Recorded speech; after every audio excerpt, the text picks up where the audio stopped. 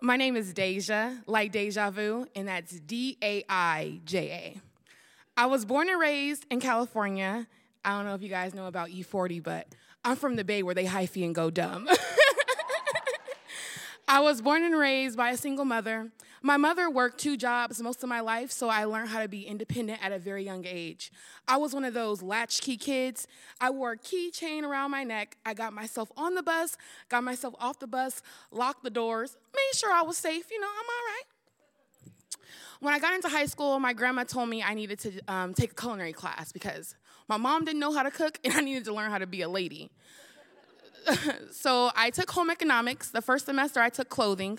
I could make a bomb pillow, just believe me. The second semester I took a cooking class. During that semester, I learned that I was really good at baking. It was very relaxing, and I made really good stuff, and the guys like to eat my treats. And I was like, oh my God, maybe I should just do this all the time. We had a culinary program on campus you had to test into. So I tested into the program, and I got in. For the next 3 years, I spent most of my time in the kitchen. I did cooking competitions. I was able to cook for Arnold Schwarzenegger. I did so many cool stuff at such a young age. My senior year, I got accepted into the Johnson & Wales University in Rhode Island to become a culinary chef. I was so excited because I was the first person in my family to go to college. So I just knew I was going to be the Black Martha Stewart. I was going to have my own show on Food Network, cooking cupcakes in the hood. It was going to be great. A few months later, it's prom season. So I wake up, I'm excited. I go to open my eyes, and I couldn't see. You know when it's wintertime like it is now and you get up in the morning and you start your car, you have to let it warm up a little bit in order for your windows to clear up? I waited and I waited, but my windows never got clear. My mom took me to the doctor, and they let us know that I had keratoconus, which is a cornea disease that causes your corneas to deteriorate into the point of blindness. And at that moment, my condition was so severe that there was nothing they could do about it. I went from being a bubbly 17-year-old with her whole life ahead of her, getting ready to go off to college, to now being blind, where my vision is now 20/2500, and I can't see more than 4 feet in front of me. I didn't know what to do. I was scared. I was nervous. My mom, she was scared. She was nervous. She didn't know what to do. We were living in poverty. We didn't have health insurance, so there was really nothing for us to do. So my dreams and all that independence I had were stripped away in a day. I was depressed for a while. I cried because the only blind people I knew were Ray Charles and Stevie Wonder. And I didn't know how to sing or play a piano, so I didn't really know what my life was going to be at the moment. However, there was always something inside of me that always kept me going. I don't know what it is, but hopefully one day I could figure it out. So I went on and I found my own resources within the blind community in the Bay Area. I learned how to read Braille. I got some cool resources to help me learn the train system in the Bay Area again. I got into community college. I met a whole bunch of awesome new friends, those who were able-bodied and those who were blind. My life started to go in a great way. I went to Vegas with my homegirls. I partied with the Black Eyed Peas, and I was out there getting it. It was great. A few years later, one of my best friends was murdered, and that scared me so bad because he was my eyes. I was with him all the time. And I don't know about you guys, but it's really hard to duck a bullet when you can't see it coming. So at that very moment, I knew it was time for me to go. I went to the library at my community college, and I opened an atlas. I closed my eyes. I know I can't see. We ain't gonna talk about that. I closed my eyes. I picked the state. I hit Alaska. I opened to the city part. I closed my eyes. I hit the city. I hit Alaska. Anchorage, anyways.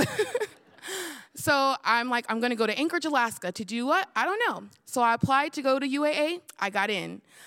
I went out to celebrate with my girlfriends. We're having a great time. We go to this party, and there's this guy, and he's looking at me, and he comes and talks to me, and he's getting all fresh and stuff, telling me I'm cute. And I'm like, wait a minute.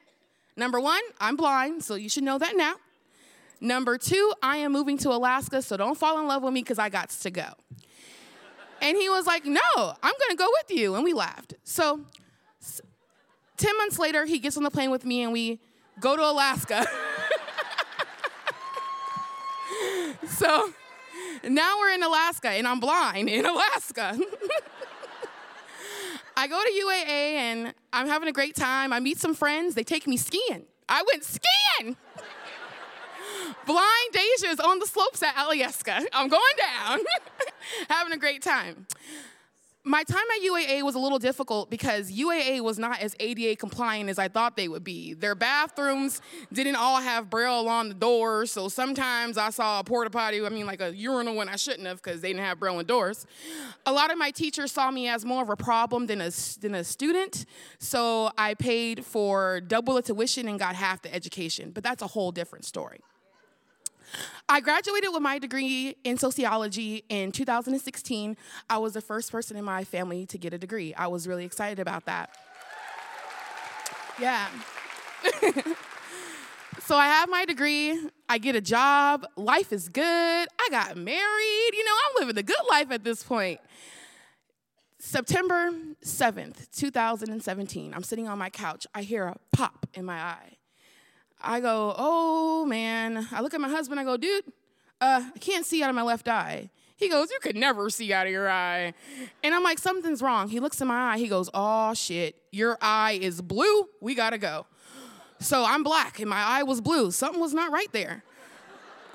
We went to Providence, and the doctor called one of the only cornea specialists in the state, and we went to meet with him. He let me know that, hey, I got good news for you. The good news is, that's not an ulcer in your eye. It's a blister. Your cornea broke. The bad news is now you're 100% blind in your left eye. I said, oh, shit, are you serious? I just spent 10 years being blind already. Come on now. So after 3 months of a lot of trial and error and my husband's amazing health insurance, and yeah, with my husband's amazing health insurance, today my vision is 20/40.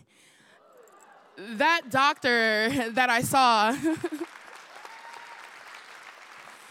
That doctor I saw that day, he gave me something that I never thought I would have ever, and that's my vision back. I got to see so many beautiful things the day I put those lenses in. I looked to my left, and I saw my beautiful husband. I cried a little bit. I said, oh, you really love me? And then I looked in the mirror, and I saw myself for the first time in 10 years, and I said, damn, you cute. Then I looked around me, and I saw all the beautiful mountains, all the beautiful people. I said, wow, Alaska is such a beautiful place. And I also saw a lot of injustice that people who are blind have to go through. I notice how now when I go to restaurants, I notice that there's no Braille menus and there's no large print menus. And I just hope that more restaurants will understand, hey, there's blind people out here. We kind of need your help too. However, those 10 years I spent blind were some of the toughest 10 years of my life. I was 17 when I went blind. I got my vision back at 28. So those years are really important, and there was a lot of things that I missed. However, there were a lot of cool things that I did get to do. I graduated college twice.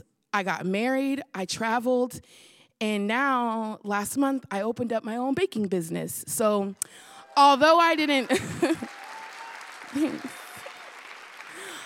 Although I didn't get to pursue my baking career when I was 17, I'm 30 now, and you can find me on Facebook at DC's Magical Treats. Thank you.